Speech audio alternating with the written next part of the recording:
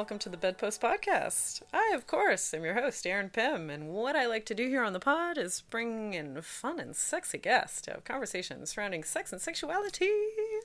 I'm very excited about today's guest, a friend of mine and a fantastic writer, performer, creative, sex work advocate, and also a whore that is known the wide world over. Please welcome to the pod, everybody, the author of Modern Whore, Andrea Werhun. Hello, lady. Woo! Hello, world. Yes. My whore pussy known around the world. Yeah, the world knows you already, apparently. So you barely need an intro this time. That's right. This whore needs no introduction. It's true. You're out there, You're putting it out there. I love it. I'm putting out and I'm putting it out there. It's true. So dumb. I love it. So you've been on the pod a few times, talking about, I feel like mostly you've been on the pod talking about your book. We're going to do more of the same, but obviously there's new parts of the book coming out. It's a hardcover now. It's been expanded. Are you calling it an expanded version, or what's the deal with this new version of Modern Whore? It is unofficially the engorged edition. I like that. That's good. Yeah, I can deal with that. I'm already seeing people posting, their unboxing videos surrounding receiving the glory that is Modern Whore in the mail already. So it's all happening, baby. Oh yeah, yours is in the mail too. I personally mailed it. I can't wait. Oh my god, I'm so excited. I'm pretty sure it's been delivered, so you gotta go down and check your. I better go to the concierge. Your mailbox. Yeah. The concierge, I'm expecting a very important package. Excuse me. Awesome. Oh my god. How does it feel that this is finally, because this has been a long time coming, the second issue, right? So tell me what it feels like to the journey, and what it finally feels like to have it in the mail in people's hands. Oh my god, it's so intense. It's so good. It's like gestating a baby for 4 years. That's a long time to have a baby in the oven. Yeah. And then it comes out so wrinkly. It's pruned. It's pruned. It's a little overcooked. No, it's not. It's a perfectly cooked, perfectly baked baby. Yeah, it feels good. I guess it's when you come out as a sex worker, and then you come out as a sex worker artist, mm-hmm. and then you come out as a sex worker artist who has a big publishing deal, it's you never stop coming out. And so I feel like I'm coming out every single day, constantly, and I take for granted how normal it is all to me, because I just I have so many friends who are sex workers, and I feel like I'm in this sort of insulated bubble where I can be myself and I'm loved, and I get to love right back all the people I know that do pretty much exactly the same thing in various ways. And it's funny to kind of put it out in a mainstream way, because it's just it's not everyone's world, it turns out. Not everyone is a sex worker. Yeah, funny that That's so funny you mentioned that, because I come up, like, anytime I come up against that same thing, like the edge of the bubble, you know, I'm like surprised. So it's like a little bit of a shock every time I hit that. I'm like, oh yeah. Yeah, the normies. Yeah. They're just out there living their normie life, and I Yeah. don't really know them. They're an interesting non-sex worky lives. Like, what's that about? What's the deal with that? Yeah, it's so weird. They're a bunch of freaks, really. They just don't know it yet. Yeah. Maybe, hey, maybe the new edition of the book will encourage them, perhaps. I hope so. I hope so. I mean, I think that, like, there's something. I think what I also take for granted is that there's something that feels mainstream about the book. Oh, and interesting. Now that the book's been, well, it, like, I guess to me, and because it's coming out with a big publisher, and it's this beautiful, accessible hardcover, and it's like in indigo, and it's like, I don't know, there's something like kind of like sex work goes mainstream about it, but it's not mainstream. Like, there is mainstream resistance to it. There are people, there are journalists that are afraid to talk about this stuff, and they don't even want to touch the book. Like, they're afraid. Mm-hmm. So, like, that's something that's kind of interesting to me right now, is that, like, there's something so wholesome about the project, and about just, like, being yourself and prioritizing pleasure and fun and play. But then that stuff is so scary to some people, and they don't know how to talk about it, and they don't know how to process it, and in that way it's still incredibly counterculture. You know, there's still so much work to do. Yeah, it's interesting, like, that this kind of two sides of the same coin of, like, yeah, you're creating this, as you said, like, mainstream piece of art for public consumption, you know, and all the normies are getting their hands on it and being exposed to it. But on the other hand, it's like, okay, but sex work is still, like, you know, dangerous work. It's still scary shit. There's still a lot of shitty stuff going on as far as, like, legislation and whatnot, surrounding, like, our safety. And, like, it's also the thing of, like, being this, like, face of sex work, yet, like, the faces of sex work are usually, you know, folks that wouldn't have access to creating a big piece of sex worker art like this. You know what I mean? Like, so it's like these two things happening of, like, I don't know, like that kind of thing of what the normies see sex work as, what they know it to be, and then versus what it actually is. So it's like playing with these two sides of the same coin. You know what I mean?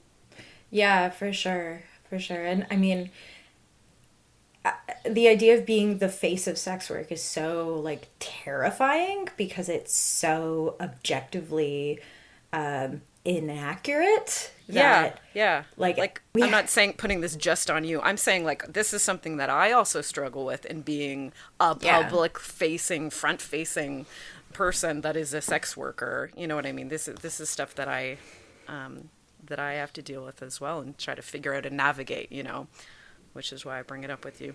Oh yeah. Yeah, it's like so few people have enough, like, stockpiled privilege to be able to push the boundaries of being face out. Yeah. Let alone having, like, both of us basically have our real names out there. Yeah, having our full lives out there. Yeah. Yeah, and we're in the same position, and it's like, you know, I think it's, at least speaking strictly for myself, like, things are generally fine for me, but I still live in a bubble. I still live in a bubble where I have so much, like, love and support around me. So, like, the risk of going more mainstream and being more out there, of course, is, like, eliciting more risk and danger. And I'm not, like, blind to the risks here. Like, this is a serious thing to put ourselves out there like this, you know. In any way, coming out as a sex worker is an incredibly, like, risky endeavor. It impacts you for the rest of your life. You kind of have to be all in.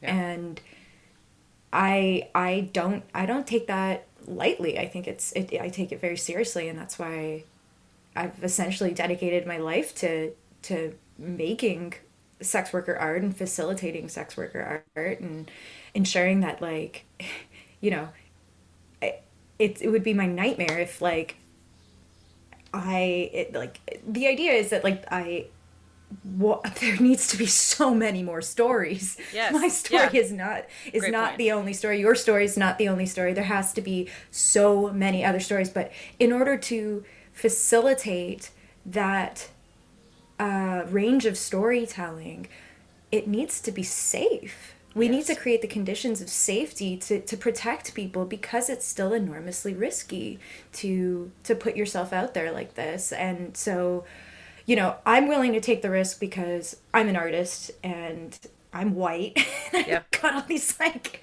privileges where, like, you Same, know, yeah. if I wanted to eventually bury modern horror and, like, start off on, like, a new path, I probably could, and renounce my sex worker self. I would never do that, but, like, I think that, like, it's unlikely that opportunities are not going to... I don't think opportunities are necessarily going to dry up because I'm a sex worker, and I think that, like, that has to be a standard that's applied to every single one of us when we choose to embark on a storytelling journey.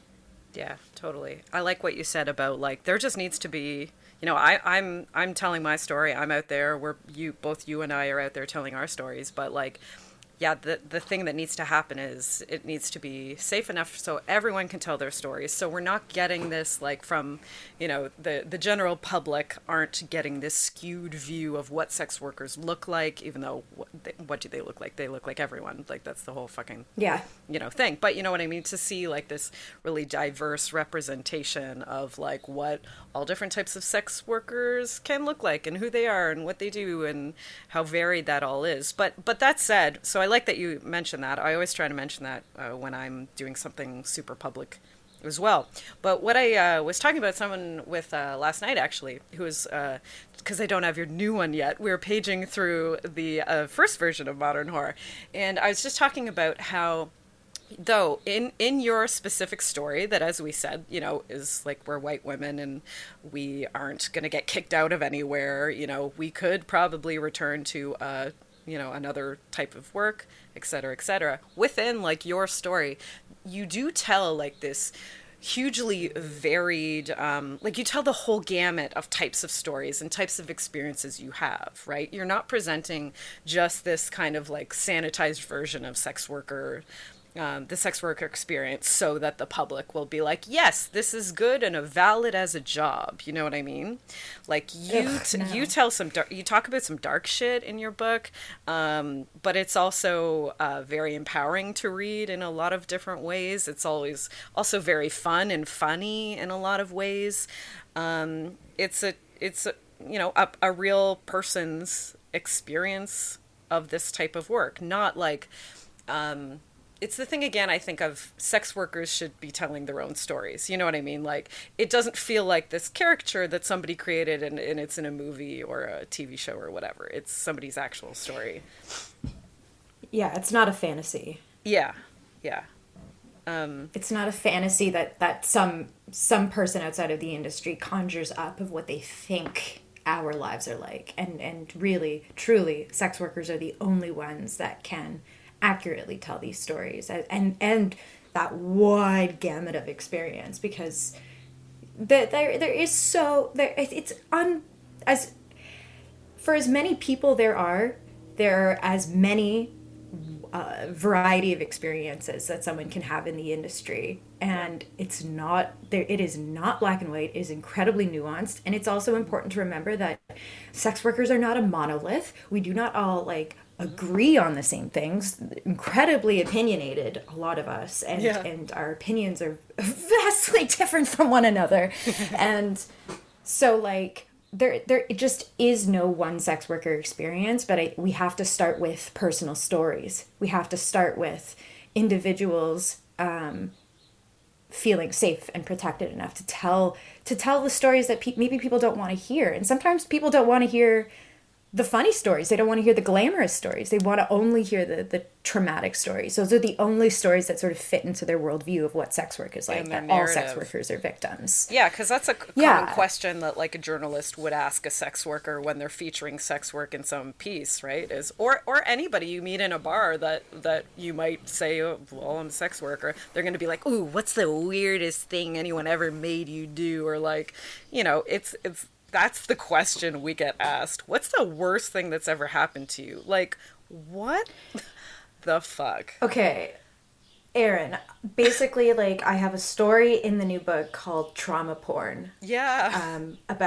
About all the different times I've been asked while on the job with Jesus clients, Christ. what is the worst thing that's ever happened to you?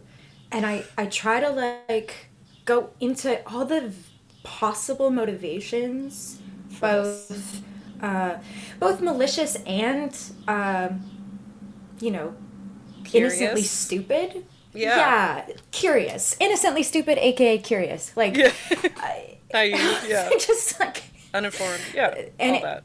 it's such a disturbing question to ask anybody, but let alone a sex worker, while they are on the job. It's ridiculous. It's so indicative of an unconscious process of dehumanization, especially when the transaction is inaction. Yeah. Like, this is a person currently paying you money and then dehumanizing you with this type of question, and it really just shows their true opinion of you, and where you work and what you're doing, and it's like, if you think this low of me, why the hell are you here? What Yeah. are you doing here? Like, who the fuck are you? It's Because so, you're here too. You're here too. You're asking questions, so we're both here. So like, why is And- what I'm doing worse than whatever the fuck you're doing? Like, to be like so blind to the fact that like there's no answer to that question that isn't re-traumatizing. yeah. Like, you're literally asking somebody to tap into their trauma for your entertainment. Ugh.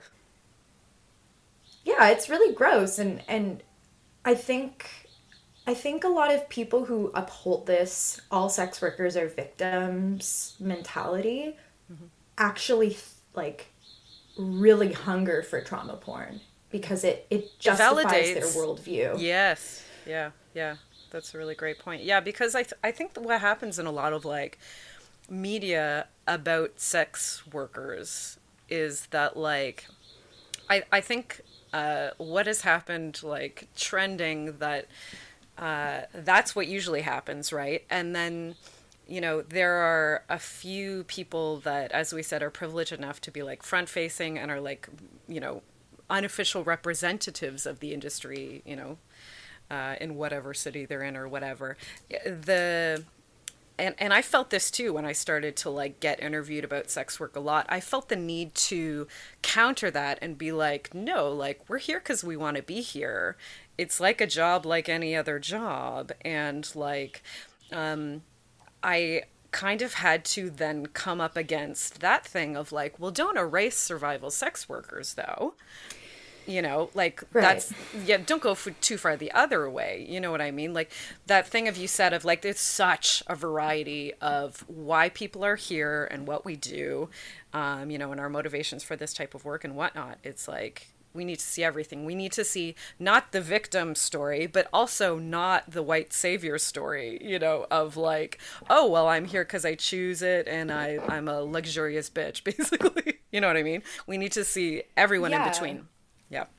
I think the missing piece in a lot of like media surrounding sex work is, I think we're too focused on like criticizing sex work, and we're not focused enough on criticizing work. Yeah, that's the Because thing. Yeah. We live in a capitalist society. Very, very, very few of us have a choice when it comes to work. We all have to work for money. We all have to survive capitalism. We don't have a choice. And so here comes sex work, which is this, for for many of us who do it, okay, maybe it's not the best option. It's not the ideal option, but it's the option in front of you where you can, generally speaking, pick your own hours, set your own rates, and make a pretty hefty sum in a short period of time. Okay? We were not born to work. I don't like, I believe sex work is work, yes, but I am a human first and a worker second. And I believe that we need human rights and labor rights, of course. But like, I don't think work's that cool. And I don't really like working. Yeah, and I don't have a dream job. I don't dream about work. No, like, yeah, I mean, I would love to be able to like be creative and make a living. That would be nice. But, that's almost an impossible dream. You can call yourself a writer. You can make a living as a writer, but there's like, how much work there is in like being a writer that's not actually writing. Mm-hmm.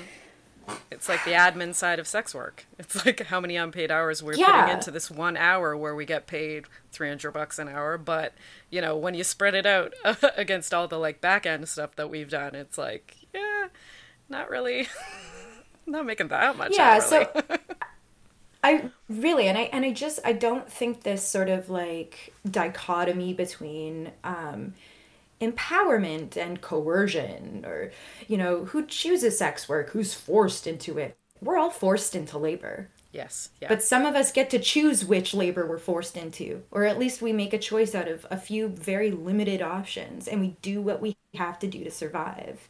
But you can't really call that a choice. We don't get to choose. Yep. That's a really interesting thing you're bringing up. I think why people get on they get all muddled with sex work as far as capitalism goes is because for a lot of people, this might be an underbaked idea, by the way, because I've literally just thought of this. I feel like people's only context, the only time that they come into the concept of consent is during sex. But so that's why they have this thing with like, oh, they're forced into it, coerced into it, they do it for money. So that means that, consent cannot exist. All of this stuff. Right. Because consent is very nuanced and it's everywhere. It's in all type of work. It's our consent is taken away, in varied degrees, just existing in a capitalist world, right? So it's like, I think why people zero in on this talk when it comes to sex work is because that's the only time they are aware consent exists is during sex, because education surrounding consent is so terrible. Is that a thing? Is that a thought? That's so. I love that thought. I think that's a pretty well baked thought, I have to say. Like it's interesting to think about consent in terms of capitalism, because like you're right. The consent conversation is so like narrowly focused on sex, but like, do we consent to work? Yeah. If we had the choice, if we had the true choice to not go to work, do you think anyone would choose to freaking go to work? Like, it's kind of interesting thinking about how, like, there's a sort of like, public discourse right now about working from home. And how all these businesses, these corporations are like, okay, you've had your fun working from home. It's time to go back to the office. And people are like, no, I don't want to. I don't consent. Yes. And it's that thing of like the thing who going consents? around. Yeah. And it's the thing going around of like corporations are like, no one wants to work anymore. It's like, no one is consenting to work at that wage, for that amount of labor for that wage anymore. Like, people are, now becoming a little more aware of like, I don't know, of the consent surrounding capitalism. Yeah. Absolutely. Like, all these, corporations whining about how they can't retain workers. Yeah. And then you find out that, like, the workers have been fighting for wage raises and the corporations refuse to give it to them. It's like, how the fuck do you expect to retain anybody if you're not going to pay them a living wage? Better than a living wage. You're not going to retain anybody. And why are you complaining? Why is this like a woe is me situation for the corporations? Fuck all of you. Like, and then to judge sex workers for essentially seizing the means of production by putting their own bodies on the line, controlling their production and making money. That's a criminal act. It is a criminal act to use your own body to make money. How dare you? How absolutely dare you? You know, there's no my body, my choice in a capitalist society. Like, I think that's becoming abundantly clear. Yep. Well said. Yeah. I had another thought. Oh, I saw a tweet the other day that I was like, wow, that's true. That it said we've been fighting for $15 an hour for so long that it's $15 an hour God. Is like, you know, we have to inflate it like that. It should be inflated like $20 an hour. Like, we've been, you know, tweeting about this for so long that I'm like, that's it's so sad. Oh my fucking God. But anyways, I understand we're digressing massively. Okay, let me try and steer this back on track. I'm a great host. I've been doing this. I'm new. It's my first day. Don't mind me. No, I love it. I love it. This is what I want to talk about. I love it. I know. We could just gab, honestly.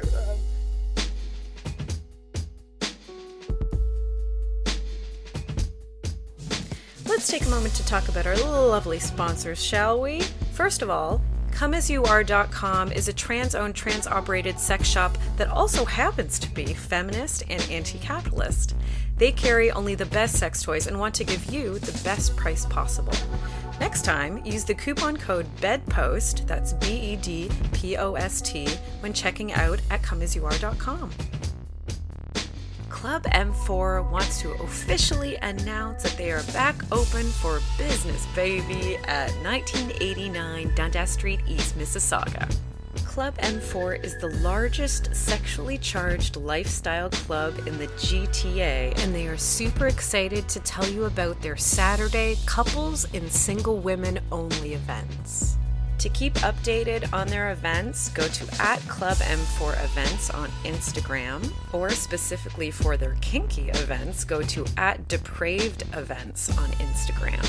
And of course, head on down to clubm4.com to see what a lifestyle club by swingers for swingers is all about.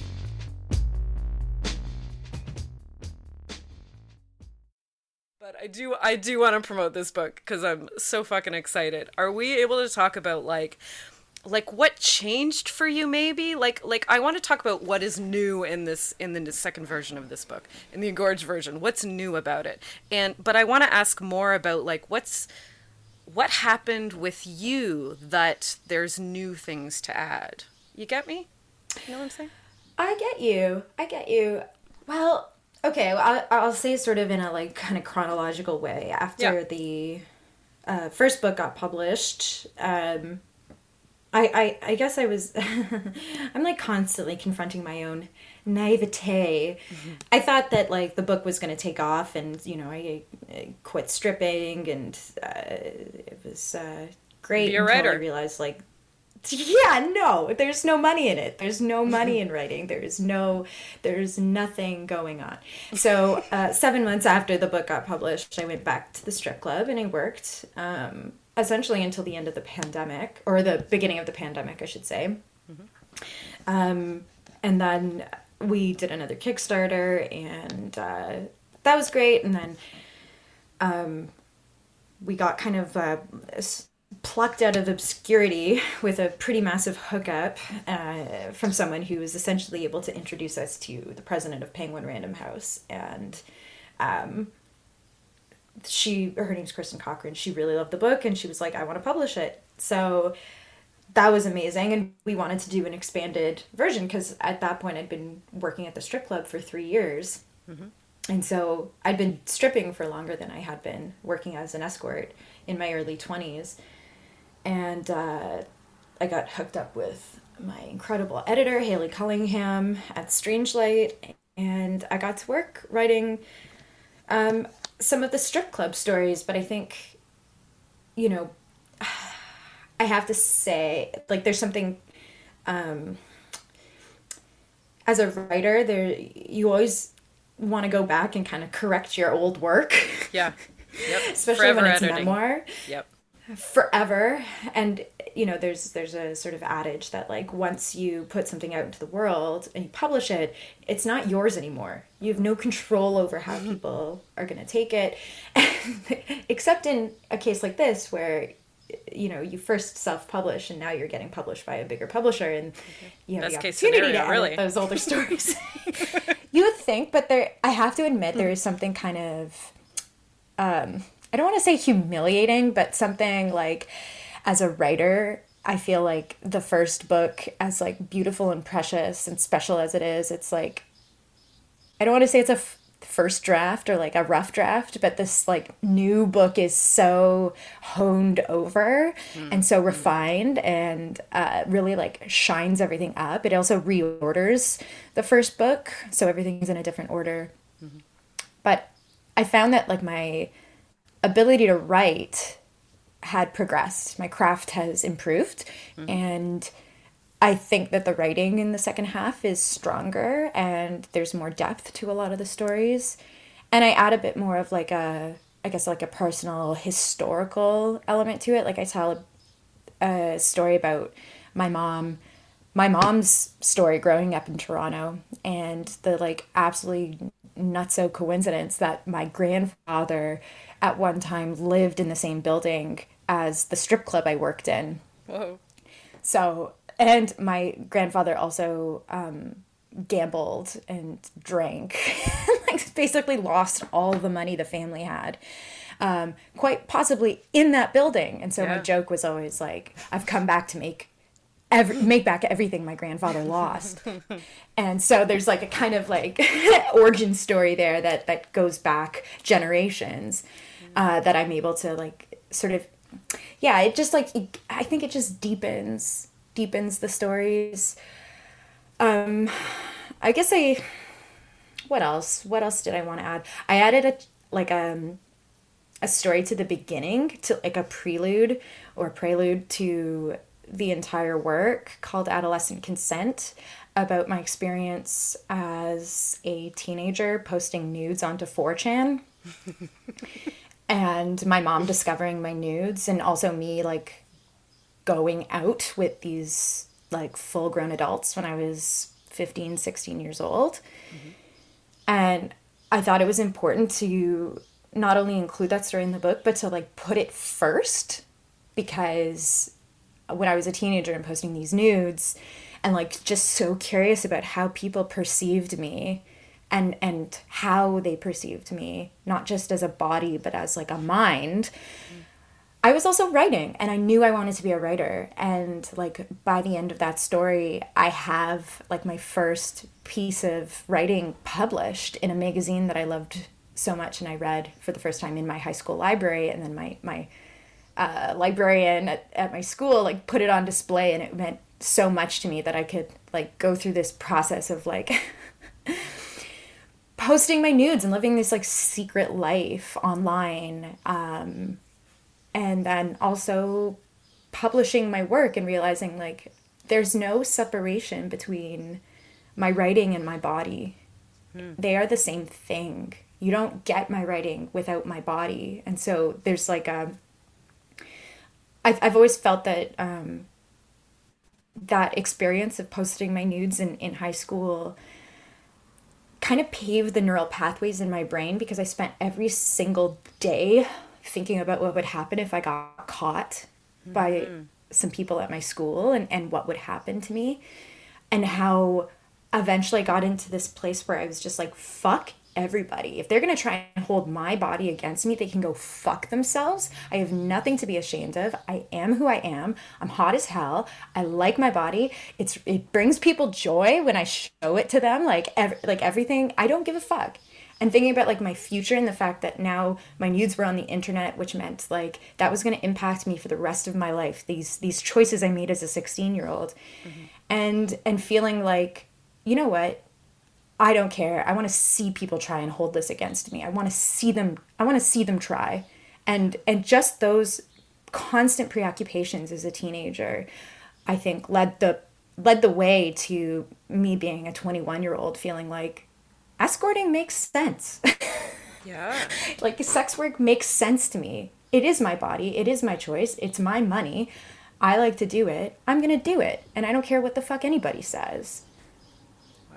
Yeah. That answers your question. That's amazing. Like, to have that, that opinion and that, like, mindset at 16 is wild. Like, how beyond your years were you? Like, holy shit. Like, beyond, but also, like, I don't know, kind of stupid.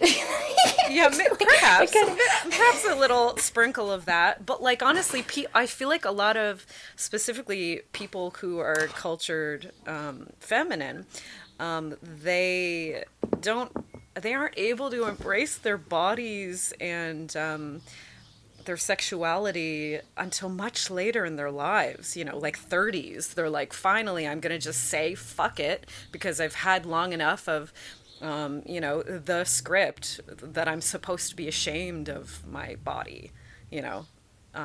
So that's so intriguing how at 16 you are already like, fuck this cis-het narrative, you know? Yeah. Very rebellious. I think, a rebellious teen. I think I was a pretty rebellious teen. I was doing some pretty adult stuff as a teenager, and I think I'm extraordinarily lucky that nothing really worse bad happened to you. Like, yeah. Like, I was 16, I took a 24-year-old's virginity. Yeah. And then he, like, treated me like shit. And I was like, okay, this is over. Like, I have too much self-respect for this. And, like, there was something kind of like, yeah, fuck, it was you'll read it. I can't wait. Can I ask you though, like, where at that age, where did you source that confidence? Where did that come from? I don't know. I guess, like, I was raised by a single mom who just was so, like, to me she was the man and woman of the house. Mm-hmm. And she was so beautiful and so strong and so fierce and so kind. And I think a lot of my confidence came from her because I felt like I could talk to her about anything, and I could talk to her about sexuality. Mm-hmm. And I never really was shamed by her about my sexuality, which, you know, maybe from her perspective, she could have shamed me a little bit more. You know, that would have changed things. Instead, I'm a public whore. But it's almost like it's not that I didn't get hurt in my childhood. It's actually, like, one of the reasons why I included so many childhood stories in modern horror, in the original modern horror, and I add, you know, this adolescent consent in, and I have another story as well that I add in the second part, is that so often our childhood trauma is used as a way to almost make sense of our sex work. Yep. You know, it's sort of like point A leading to point B. Okay, oh, you were, you know, molested in your childhood, so of course you're a sex worker. When, of course, people who've been molested work in every single field imaginable. But for some reason people, and this kind of goes back to that trauma porn idea, it's like they just assume that you're damaged goods or something happened to you that hasn't been resolved, and you're reenacting your trauma by choosing to do this type of labor. But I think what happened with me was that, like, yes, traumatic things happened, but every time something traumatic happened, I always had someone I could talk to about it. Someone who, like, got really mad on my behalf. Someone who would, you know, either tell the principal or call the cops, like, you know, which wasn't a good situation for me when I was like, I got like sexually assaulted when I was in grade 7 by some like high school kids in the neighborhood. And when I told my mom, she immediately called the cops, and then the cops came over to our house and they asked me, is this what you were wearing? Do you think maybe you were flirting with them? And my mom was like, you come into this house and you accuse my daughter of asking for it? You get the hell out. And they were like, oh, sorry, the question's got to be asked. Freaking like 12 years old. Like, so yeah, the cops are fucked. And so I guess what I'm trying to say is that I am so deeply fortunate that, yes, I was wounded, but my wounds could heal because I had people around me who validated my experiences and fought on my behalf for me. So I never felt like I had done anything wrong when I was victimized. Or maybe I did think I had done something wrong, but eventually, sometimes it was like a decade later, someone would be like, remember this happened? Remember then, like, that person did that to you, and people thought, you had done something wrong and you didn't do anything wrong. And I was like, wow, I've been holding on to this for so long that I thought I'd done something wrong in this situation. I didn't, Yeah. I think I'm very lucky. I'm very lucky that way. And I think that's really helped my development along. And I think it's just a shining reminder that we all in our like present day lives need to be there to support people who come to us and express their trauma and like be that vessel for them, because it can change a person's life completely to just be heard, just be trusted. Yeah. I mean, that if your answer to my question is, well, I had a fantastic support structure underneath me. Yeah. Then that shows right there how deeply, deeply impactful that support structure, having that had on your life. Changed your life. It formed who you are. Yeah, and I think it's the only reason why I have the backbone to do what I'm doing right now and to remain intact on this journey, because I have that strong support system behind me that is backing me up, that keeps the spine nice and strong. Drink your milk. I'm lucky. I'm very drink your milk. Keep those bones strong. Yeah. It's very important. Keep the bones strong. We don't want brittle bones. No. No. Oh my God. So I want to say, like, I'm wondering what the reception has been, like, talking about, since we're talking about this, having this great, chosen family, this lovely little bubble, this sex positive bubble here in like Toronto that we like to live in, like, what some of the reception has been from people who are both in the bubble and out of the bubble. Like, what are people saying? What's the feedback? I mean, so far the feedback has been overwhelmingly positive. Nice. I've seen a little bit of criticism from other sex workers.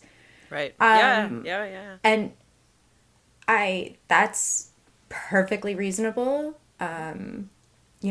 As we've already discussed, like, I am one person with one experience that's not going to cover the wide range of lived experiences of other people, and it just is what it is, and yep.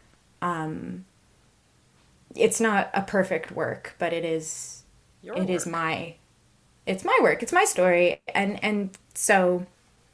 Yeah, I would understand if there was a bit of pushback from other sex workers who would make different choices and do it a little differently than me, or feel like they can speak a little bit more authoritatively on some of these issues, and I have no doubt that that's true. But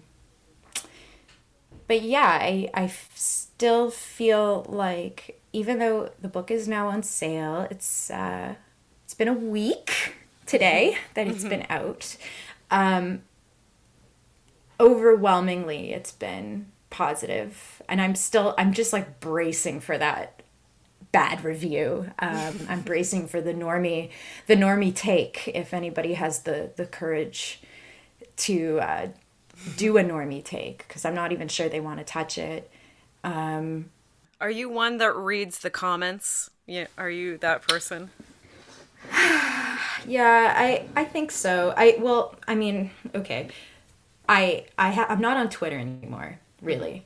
And I got off Twitter last September because it was like severely impacting my mental health in negative, dark ways. And I had to just like kind of cut and run. And I think that that's been really good for me to just not be on Twitter. I think it also kind of shoots me in the foot because I'm missing out on sharing the book with, like, you know, a wide audience of sex workers on Twitter, and, you know, even journalists who might be interested in writing about it. But sure, anyone, yeah.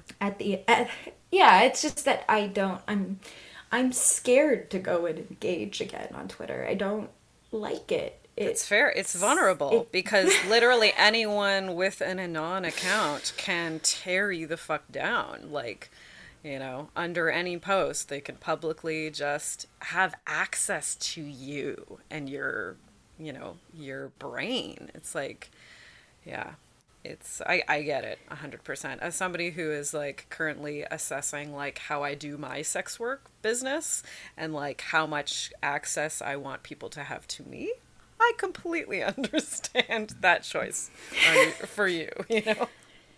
Well, yeah, and speaking of access, it's like the book is I talk about getting access to me, like all access pass. It's an all access pass, and I don't know if I feel comfortable opening myself up even more. Like, I'm wide open. And that's what she said. I don't know. That's what she said. I've been watching a lot of The Office. I apologize. Could not say that though. Yeah, and I'm the kind of person who, like, I don't really like social media. I have a love-hate relationship with it, but sure. I think I just do better when I choose one and run with it. And I find Instagram to be the beast that I know. Mm-hmm. And I find Instagram to be like, I think Twitter is good for potentially disseminating, like, or casting a wide net. You know, it's easier to get like stuff out, I think, to like a wider audience on Twitter, whereas Instagram can feel pretty insular. Like, I'm surrounded by people who like already kind of like what I'm doing. Mm-hmm. And that's been great for my mental health.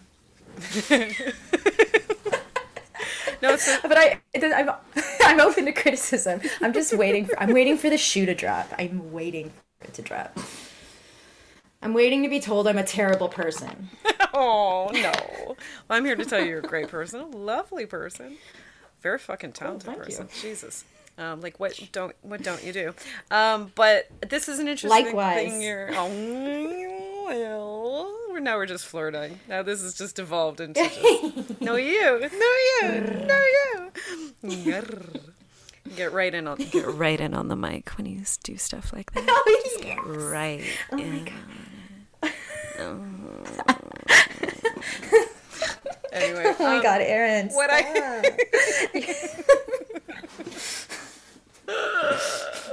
Guys, I have like 9 podcasting awards. So what Yes! You wouldn't know it. We understand why. We know what the people want. Yeah.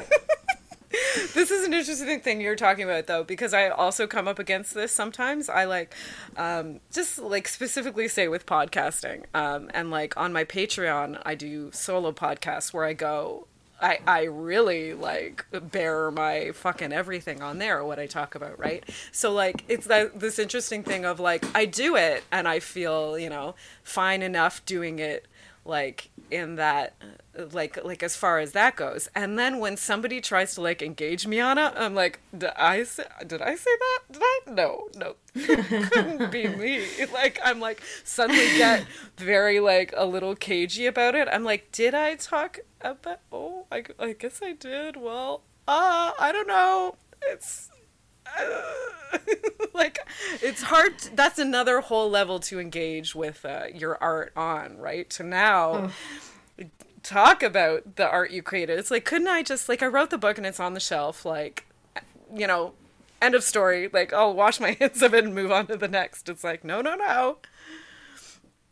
Let's put you on the stake and let's have a little roasty toasty. You know? Yeah, it's the roasty We're not toasties done with you are yet. part of it.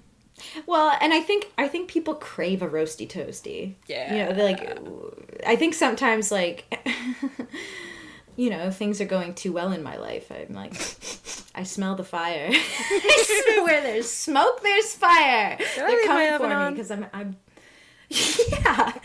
Oh no, that baby's been in there too long. You know, like, yeah, it's you know, you just have to, you put your art out there, and it's you just hope for the best, and also, yeah, you can just forget that it's out there. Just disconnect. The whole experience. When I recorded the audiobook, it was about a month ago, and like basically read the entire book, you know, from start to finish over a week. And it was like, wow, okay. That's the book. I'm really putting myself out there. I hope people like me. Like, this is fucking scary shit. But also, like, what the hell's the point of being alive? Like, fuck it. You have one life to live. There you go. I cannot stay silent for fear of judgment. I have to, it's, you know, fuck it. Who cares? I feel like we just gotta do it. Yeah. Like, no fear, you know? Life's too short. It's too late for fear.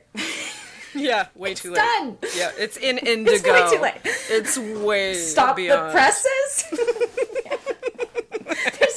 There's no turn. I have passed the point of no return. Certainly have. It's out there. You take it or leave it. Yeah. It's a Take short. it, though. Take it. Take it. I prefer you take it and pay for it. Not take it. I would rather you take it, yeah. Yeah, purchase it. Hey. True. But, like, Very yeah, true. and it's out there in a lot of different ways. Like, you have done a fantastic short film surrounding modern horror. What else modern horror has happened in the interim, or is happening, or is planning on? Is it over? Is it over yet? Do you have more for us? Will it ever be over? Will it? I don't think so. No.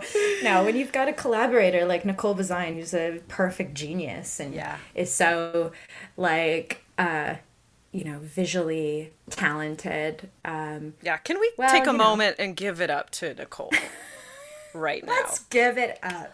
Let's give it up to Nicole. Let's talk about the brilliance that is Nicole Bazine.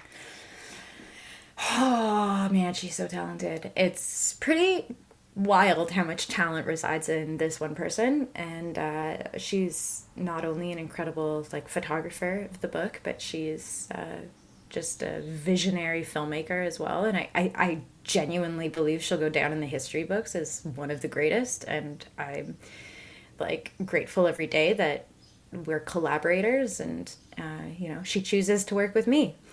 I'm very lucky that she likes taking pictures of me. Very lucky. Because she... No, go on. I was going to say, I don't know if I know. Where did you two meet? Why do you know each other? Well, right, how do we know each other? Well, basically, like, she's been directing a long time, and I guess, I was maybe 20. I think I was 20, 21. And I got cast in one of her music videos as a go-go dancer. Oh my God. And I did not know this I story. knew of her. Yes. So, yeah, I knew of her, but I hadn't met her. I knew her reputation preceded her. So I showed up and we introduced ourselves. And she said, well, the other go-go dancer hasn't shown up, so I'm going to play the other go-go dancer. Like, sick. Okay, cool. And so then we just like dolled up in the bathroom together and got to know each other. And then we like, she's directing and dancing glamorously as a go-go dancer in this music video. What can't she do? And then our friendship just kind of like, you know, it's so funny when you think about like origin stories and where you meet, because, you know, we met on a music video she was directing that she also like had to step in and like be in front of the camera, and like we got to work together that first time. And so our friendship is like so firmly rooted in being able to make art together. Yeah. And then I went to one of her gallery. She had like a gallery show. It was part of a group show, I think. And okay, on top of the fact that she's a talented photographer, visionary director, she's like stupid fucking good at drawing. Like she's an illustrator that like, and I saw her drawings, like she had them framed and, you know, they looked gorgeous. They were like, they freaking blew my mind. They blew my mind. They were basically women as flowers. And they were so sexy and cheeky and beautiful. And I was so blown away. And then we became like lifelong friends after that. Wives. Wives. We became wives. Work wives, yeah. We are wives. Oh man, yeah. How dare she go walking around being that talented? How very dare she? How dare the world not bow down at her feet? Right? How dare That's what I say. Her inbox just not be full of like interact email transfer requests. Yes. You know? Love letters and e-transfers. Yeah, I'm not worried about Nicole being, you know, like, I think she's going to be extremely successful. I think she's going to win all the Oscars. Like, I'm just, like, I'm still kind of shook that we're on this journey together. Yeah. And, you know, and we yes, to answer your question, though, the first question is, yes, we are still working on things. I probably, if Nicole were here, she'd say, we shouldn't talk about it. So I'm going to take a note out of her book and say... Nicole's private chapters and say, we can't talk about anything yet, but stay tuned. Tune your radios to our channel. Keep them there. Yeah. Stay there. 69 FM. Sorry. 69.69 nice. On your AM dial. Nice. Nice. Sick. Woo! 420 blues it. Okay. One last question, I think, with the final few minutes we have here together. What are you most excited about this book? What is your favorite thing that you can't wait for people to see about the new version of the book? Oh. Are you okay? What's happening? Did I lose her? Fainted. Grab my sniffing salts. Okay, I'm back. I mean, it is such a beautiful... what is my favorite part? I love the centerfold. Ooh. There's a centerfold in this book. Yeah, there's a centerfold that has my, like... handwriting and my signs and pictures from my childhood, and then, you know, it folds out into this hot naked picture of me taken at the Darling Mansion, and there's like a sort of, in this like same pullout, there's a because my stripper name was Sophia, so there was Andrea, writer by day, and a picture of me being extraordinarily frumpy, and then Sophia by night in my stripper outfit, and it just sort of like breakdown of the the look. But so yeah, frumpy Andrea gets to make an appearance in the book, which is Always a good thing. Have you literally ever been frumpy? Come on now. Stop. Don't Stop. give me an actual break. I'm flattered, but you could never. You are mistaken. So actually, I did talk about frumpy me as frumpy Andrea in we did a Now magazine interview, and my mom read it, and I saw her, and she's like, Andrea, you are not frumpy. You are not.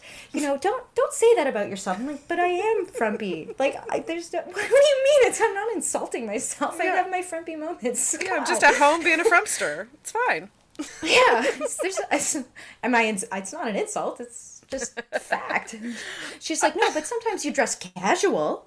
Oh, you could say casual, but not casual, frumpy. Andrea. Like, yeah. My mom's just on the defense. It's okay, Mom. It's fine. So we're good. I know, we're good. It's so cute. Don't worry, Mom. There's 100 really hot photos of me to balance out the one frumpy photo. Yeah, I made sure. Don't worry. I got it covered. It's funny. I did this, like, TikTok video with a bunch of other pro-doms, like, years ago, and there was, like, a trend going around where it showed, like, the before and after, and it was with the makeup brush, and you put the makeup brush towards the camera, and then you did the cut, and then had your made-over look. So we did this thing where, like, it was supposed to be like frumpster and then your dom look, right?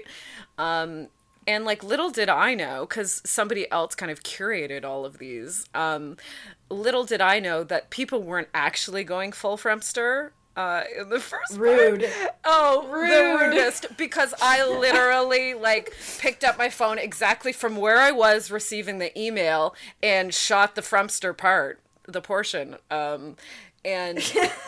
And it's so funny, and I know how frumpster I was because people commented that I had the biggest transformation in mine, And I was like, fuck you.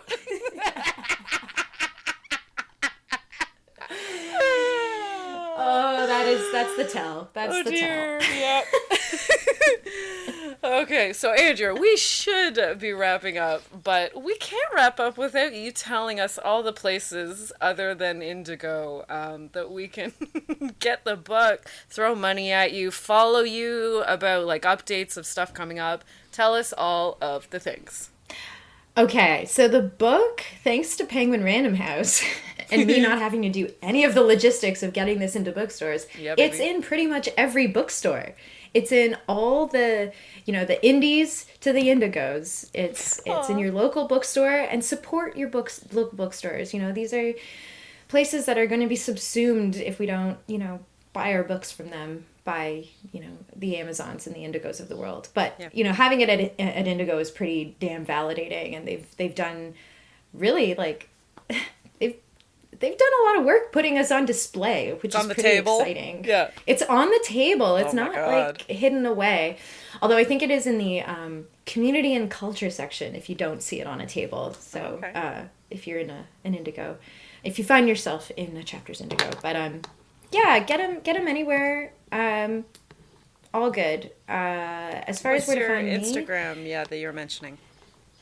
I'm at Wiener Woman. That is WEENER Woman on Instagram. I'm not really active on Twitter unless somebody tells me high run up the chain that I have to. Then I'm going to you'll retweet, I think. But... suck it up.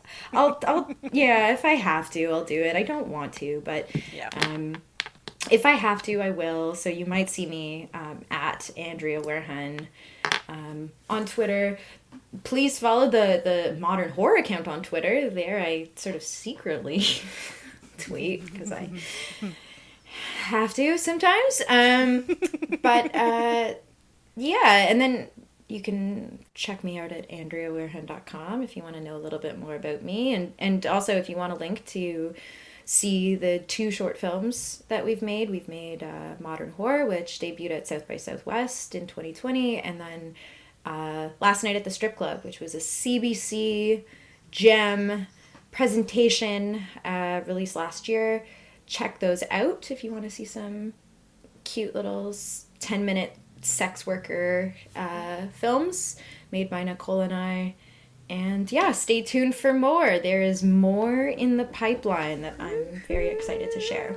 Oh my God, amazing. Yeah. Okay, so for me, at the Lady Pim 1 on Twitter, for me, I'm less enthusiastic about Instagram, but if you must follow me on there, I'm at the Bedpost Podcast and at the Lady Pim 1.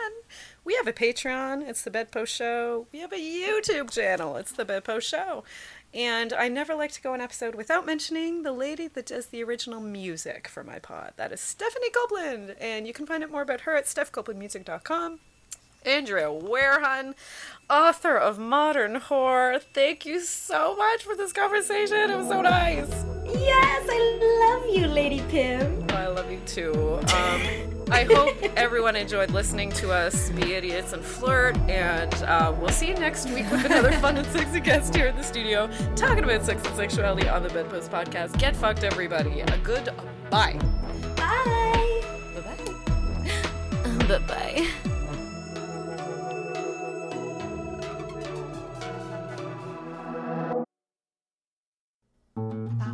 This podcast has been brought to you by the Sonar Network.